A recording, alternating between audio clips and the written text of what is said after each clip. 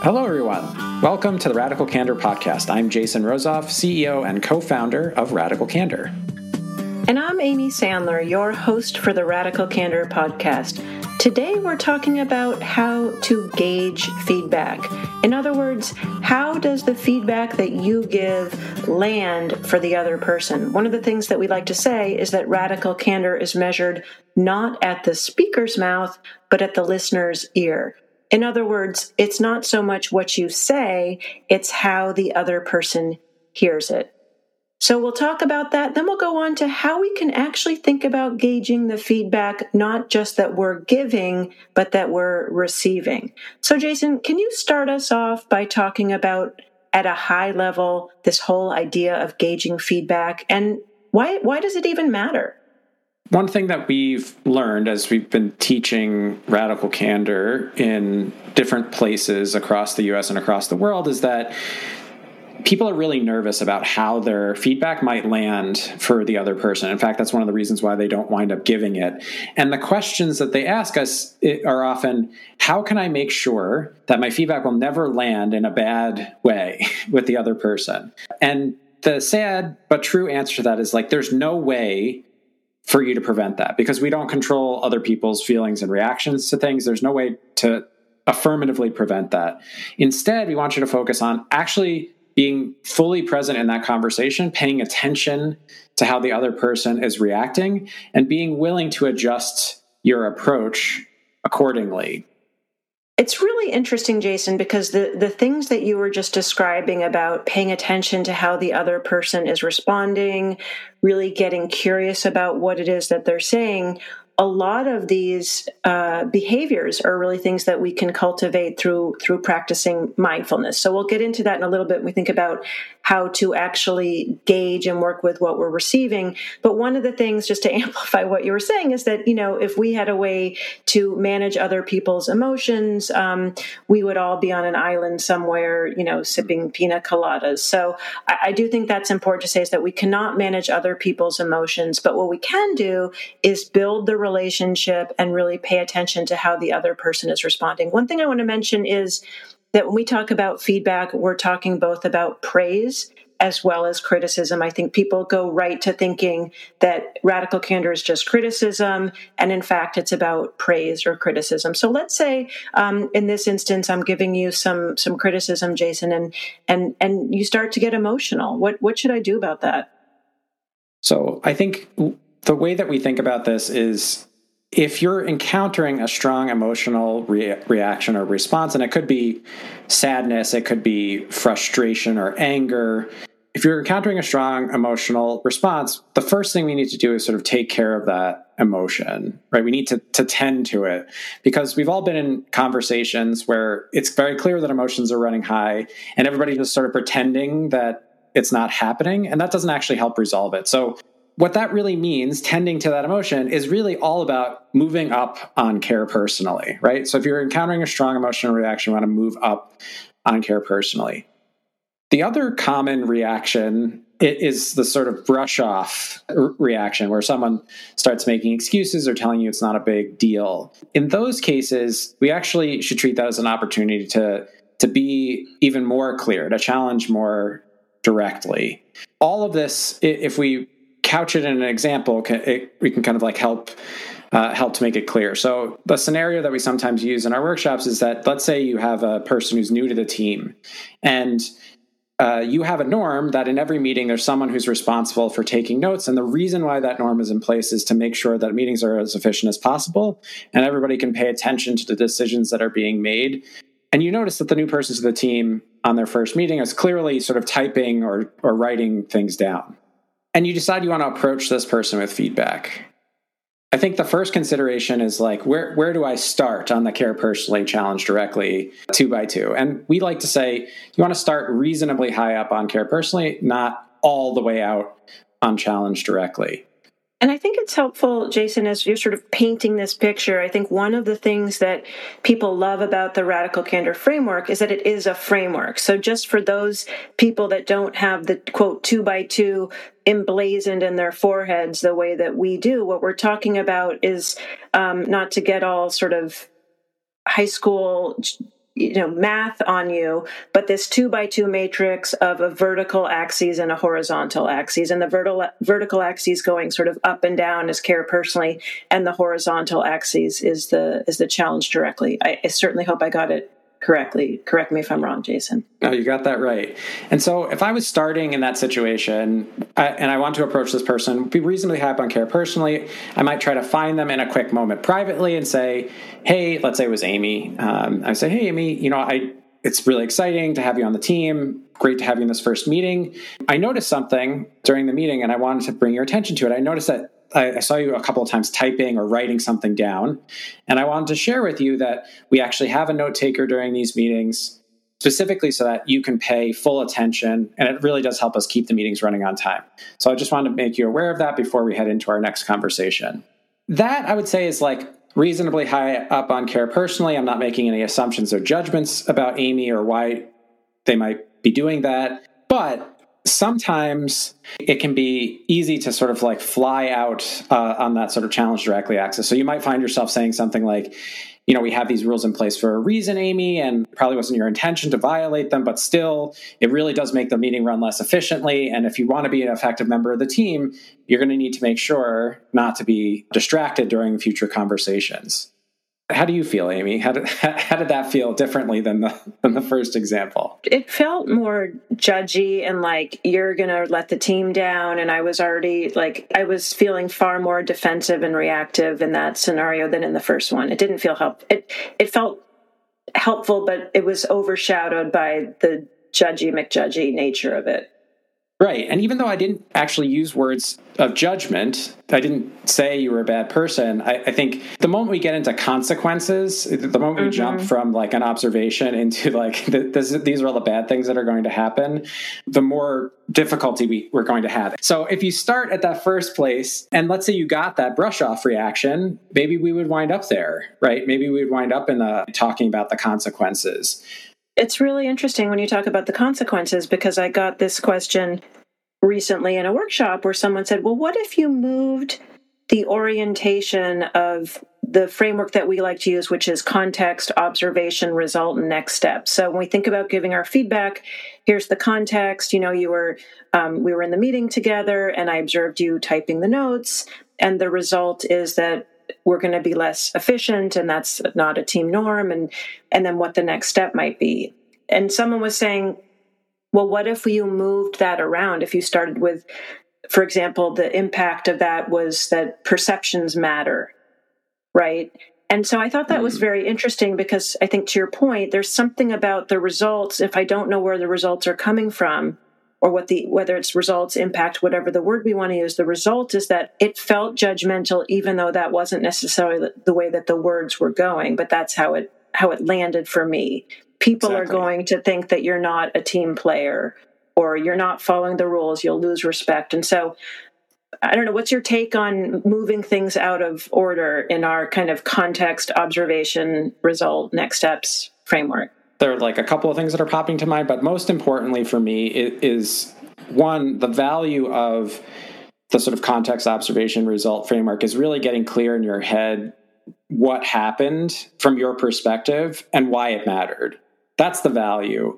In a conversation, I think you don't have to rigidly follow the order of things in order for the conversation to be effective, because I do think sometimes it's important, especially if there was real harm done in that situation, to come in and say, I needed to talk to you because I was really bothered by that last discussion. At the end of it, I was left feeling like there was a real problem in our relationship, but our relationship is important to me, and I want to talk to you about it. It may be important to start with the impact, but I think if you do not follow that up quickly with like, here's what happened and this is why I'm feeling that way, I think that's where like things get really they get really sticky pretty quickly.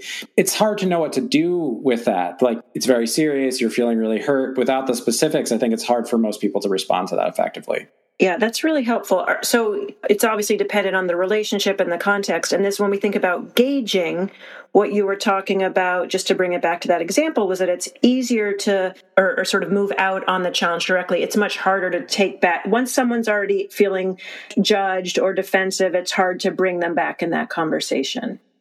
Correct. And that's one of the things that we've noticed too, is that a really unhelpful reaction when we do go too far on challenge directly is, instead of moving up on care personally because we realize we've been a jerk, and because like a helpful thing to say in that moment was, that was very harsh. I don't think that I said that in a way that was helpful. And I'd love to be able to correct that, but I just want to recognize that I don't think that was helpful. Full stop. But that's moving up on care personally. That's noticing that the other person is starting to get defensive and realizing that there is something you could have done differently in that moment that might have helped. And there's still things that you could do differently to make it better. That's really interesting. What's coming up for me, if you had said that to me and I felt, oh my gosh, I'm new, and now this person is telling me that everyone's thinking I'm not a team player, like I might have gotten really quiet, right? So if I'm really quiet and you don't know why I'm quiet, what would you do in that case? What we would recommend is actually trying to have me express my uncertainty, right? So if I really didn't know how to react to what was going on, I might say something like, hey, I feel like I've been talking a lot and I haven't heard from you yet. Like, can you tell me, how are you reacting to this? Explicitly trying to pass the microphone would probably be my first pass. And then after that, if like the person was still reluctant, I think it would be important to say something like, I think it's important that we be able to take some next step from this conversation. And right now, I'm really unsure how you're thinking about this, which makes me like worried that we won't be able to make progress coming out of the backside of this. I'd love for this conversation to be helpful. What can I do to help? You know, I think what's really interesting about that is when there's the emotion, one of the things that we shifted was that rather than explicitly calling out the emotion, you look sad, you look angry, etc., what we realized was that emotions can manifest very differently for some people, and people could be furious and yet crying. And so if you name it incorrectly, so really shifted more to acknowledging the emotion. I'm noticing, looks like something's coming up for you. Can you tell me more? The example of if I'm not saying anything, you don't really know why I'm not saying anything. And I think that getting curious or just saying, hey, I'm not sure how to interpret your reaction. Can you help me understand that? Is one possible way in. And then we had another conversation that for some folks, interpret your reaction could sort of seem judgmental possibly because it's not specific, right? Right. What we're talking about, the sort of theory that undergirds all of these things is your willingness as a participant in this conversation to be agile in your response, to not be caught flat-footed by the unexpected. Because what I'll tell you is that these conversations will often lead to unexpected results, and not always in a bad way. As Amy said, that like often we go to the criticism and negative emotion place, but I have also been pleasantly surprised many times where I walk into a conversation that I've sweated the entire night before. And I'll say to the person, hey, I noticed this thing and I wanted to bring it up with you. And they're like, oh my gosh, I totally felt the same way. Like, I'm glad you articulated that. It's really helpful for me to hear it. And I always feel sort of silly in those moments. But what I've realized is it's the same sort of flat-footed reaction. And that's the thing that we're trying to avoid, which is I have an intention going into this conversation, but what really matters is that connection and the relationship with the other person and how they actually respond, not how I wish they responded. And so I think if you take nothing else away from this, it is that conversations are not things you can plan out in advance. And if you take the tack of thinking of all of these as an opportunity to grow the relationship, even when a conversation goes off the rails, there's an opportunity to build that relationship back up. And that really does boil down to being curious and giving the gift of your attention to that other person so that when you are caught surprised, you have the space and the sort of awareness to react agilely to what's actually happening. I love that. And, one of the things that we've taken from the improvisation work that we've developed with Second City Works, our feedback loop course, one of the phrases that we love from them is that you got to play the scene you're in, not the scene you want. And I think why in our workshops people love doing practice where they're giving and receiving feedback is because they have a script and they think that they know exactly what they want to say. And then all of a sudden there's this other person there. And even though it's, quote, just a role play, real emotions arise. They don't know exactly what they're saying. And they realize that you sort of, in some ways, almost throw the script out the window and you have to meet the moment. And to your point, this whole idea that people will not necessarily remember what you said, but how you made them feel. I believe a Maya Angelou quote, like in that moment, if someone is having emotion, especially now, especially given how much people are dealing with, if you can show up with curiosity, with attention, with care, if they're not hearing you, to move up on the care personally. And then the other, side, if they're not hearing the challenge, to move out on the challenge directly. But people are going to remember in that moment that it was coming from a place of being helpful, that you were doing it in a way that was caring. And I think the other side of it is that people will often remember, as they reflect on their radical candor stories, oh, even though it was so hard for me to hear, I'm so grateful that they did it. And so I think, to your point, to not shy away from those moments, because that's where the richness can happen. And Amy, I'm so glad that you said not to walk away from these situations, because the other thing we wanted to talk about is actually how do you apply some of this to receiving feedback? Because that's the other thing that we often hear from people is don't know how to do this. It's not a skill that people feel like they have. Now, I will say that the most frequently we get this question in reference to others. So it's like, hey, can you help me get other people to take feedback better? As though it's not us that's the problem. Everybody else has a problem receiving feedback. We're great at it. But I can go around a room and get that same reaction from everybody. This is a place where I think our self-awareness doesn't necessarily match our actual skill. And so I wanted to get some thoughts from you, Amy, about what are some actual tactics, what are some ways that we can approach these conversations to allow us to get to that moment of appreciation and gratitude for the other person's risk-taking and feedback a bit faster.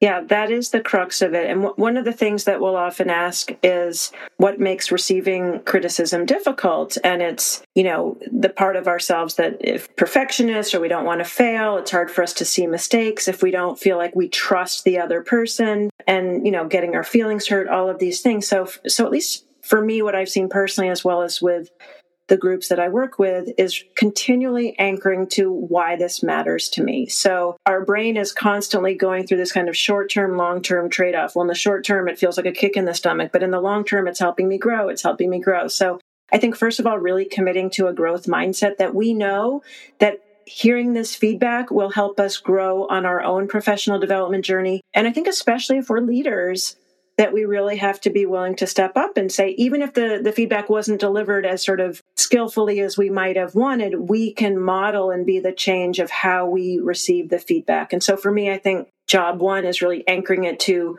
growth mindset. And this is how I grow for myself and also for the team.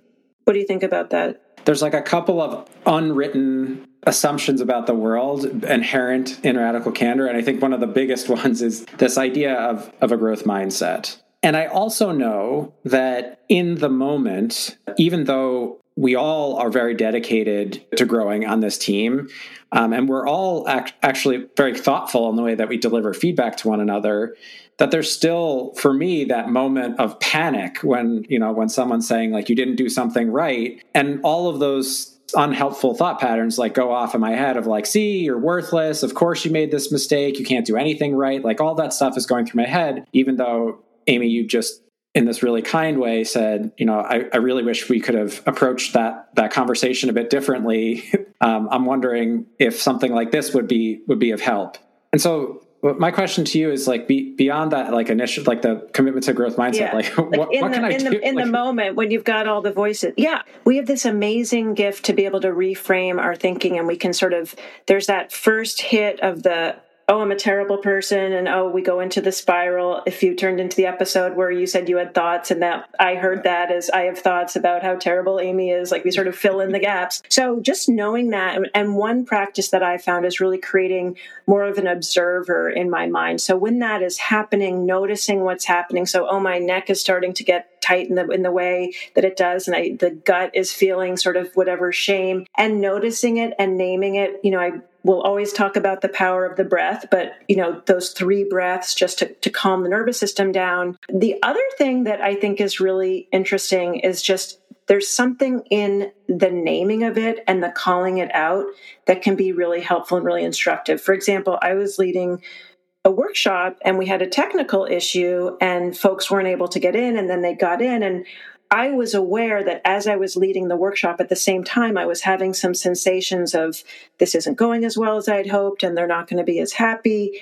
And it became a really beautiful, teachable moment because I was saying, one of the things that's hard about feedback is, and I sort of acknowledged what was happening. And so I think there's something quite powerful about saying we all have these moments. And in that moment, like that's becomes sort of that empathy. So first having the caring for yourself of noticing that it's happening, taking a bigger view, like just almost having an observer watching you, a kind observer, by the way, not a judgy observer, just noticing what's happening. Because really when we come to, what is mindfulness? Mindfulness is curiosity. Getting curious, what's really happening here? Is there an opportunity to develop this relationship with Jason even deeper? What am I learning about myself? I'm learning, gosh, I really want to do a great job. Like there's something really beautiful about that. So creating more curiosity and kindness towards oneself. And what's amazing about attention is that the more we pay attention in the moment, it's actually where we create space. We create space when we're actually fully present with what's going on. And it's counterintuitive, but our tendency in those moments is like, we just want to get out of it. And if we really have the courage to actually sink into what's happening through the breath, through the body sensations, through noticing what's happening, then we can actually invite in even more, which is the perspective of that other person. So for me, the practice becomes the more space I have to allow what's happening for myself, the more space I have to get curious about what's happening for the other person. Yeah, and I love that idea of sort of spaciousness inside of a conversation, because I think you're exactly right. I think the emotion that you described of like wanting to escape, like wanting to be anywhere except where that conversation is happening, and thinking, I just need to be away from here, that's what's going to give me space. There's a study that I saw recently that said some wild statistic, like 75% of people on Zoom meetings said like the Zoom meetings could or should have been shorter. You know what I'm saying? Like everybody agrees that these things could or should have been shorter. But what I've noticed is often the conversation doesn't end there. And so instead of going away to get space, instead of like bringing that awareness to say, I've thought about it, and I actually can't process this right now. I immediately need space. Instead, what we do is we stay put.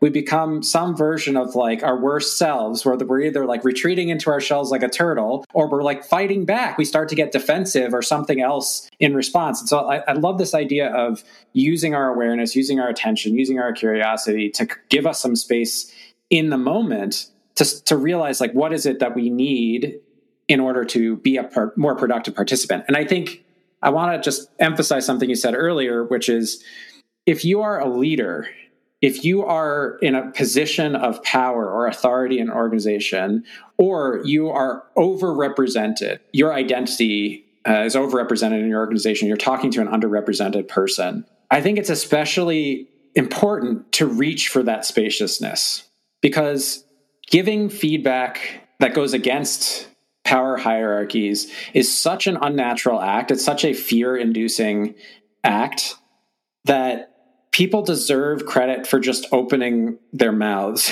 in the first place. It's an incredibly risky and scary thing to do. And you as a leader, those are the moments where you have the most potential to learn. When somebody breaks through some resistance that they had and actually shares something that really means something to them with you. And reacting with defensiveness, reacting with anger or frustration or annoyance is the best way to both devalue the person sitting across from you and impede your own learning and development. And so I wonder, Amy, I love the simplicity of like the 3-breath response, but I do think something like that is really helpful. I tend to use the noticing and naming technique. Like that's really helpful for me. For me, it's like my jaw that tightens up first. And so maybe I'll notice like I'm holding a lot of tension in my jaw, or I'll start noticing like negative self-talk, where I'll hear the sort of voice in my head saying like, you're terrible. And those things, they create space. Like the awareness of that creates space, because I say, okay, I'm having this reaction, but I don't need to center on myself right in this moment. I can actually change my attention. I can pay attention to what Amy is saying. And so that technique has been really helpful to me. Are there any other tips that you have? I don't mean to put you on the spot, but there's something about spaciousness. I don't know if it's a tip so much as a reframing of what we were talking about with sort of wanting to be anywhere but here.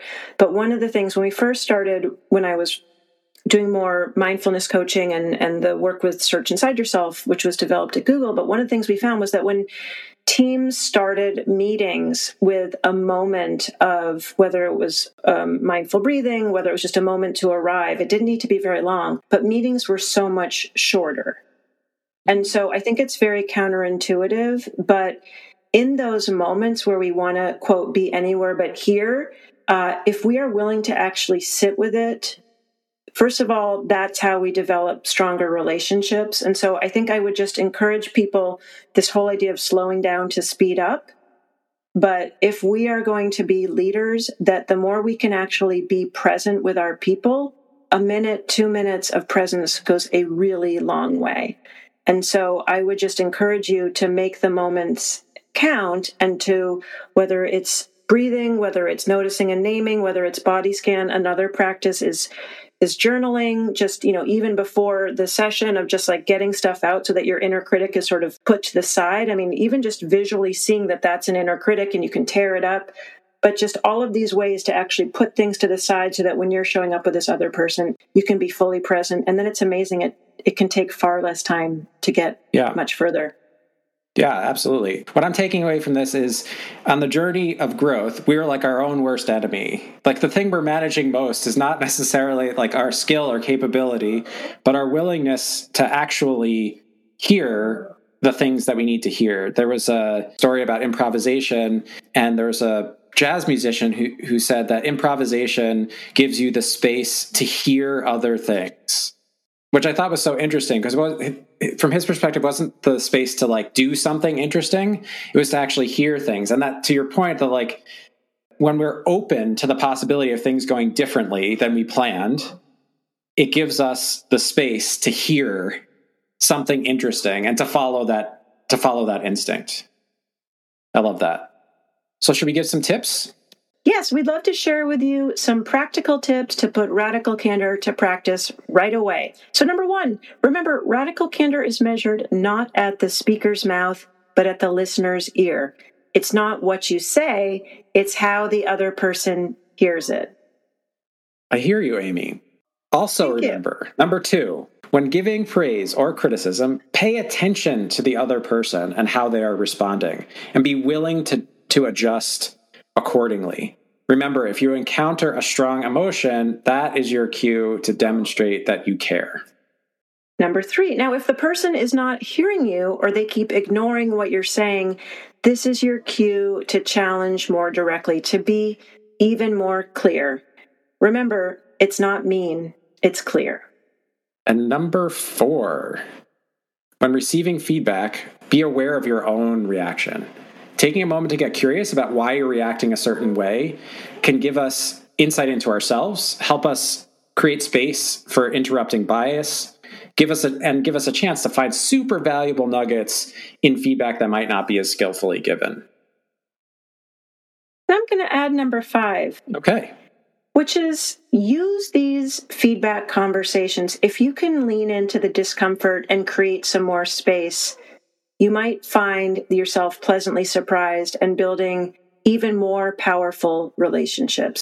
So for more tips, head to radicalcandor.com/podcast. And if you like what you hear, please do rate and review us on Apple Podcasts. Thanks for joining us. Our podcast features Radical Candor co-founders Kim Scott and Jason Rosoff, is produced by our Director of Content, Brandy Neal, and hosted by me, Amy Sandler. Music is by Cliff Goldmacher.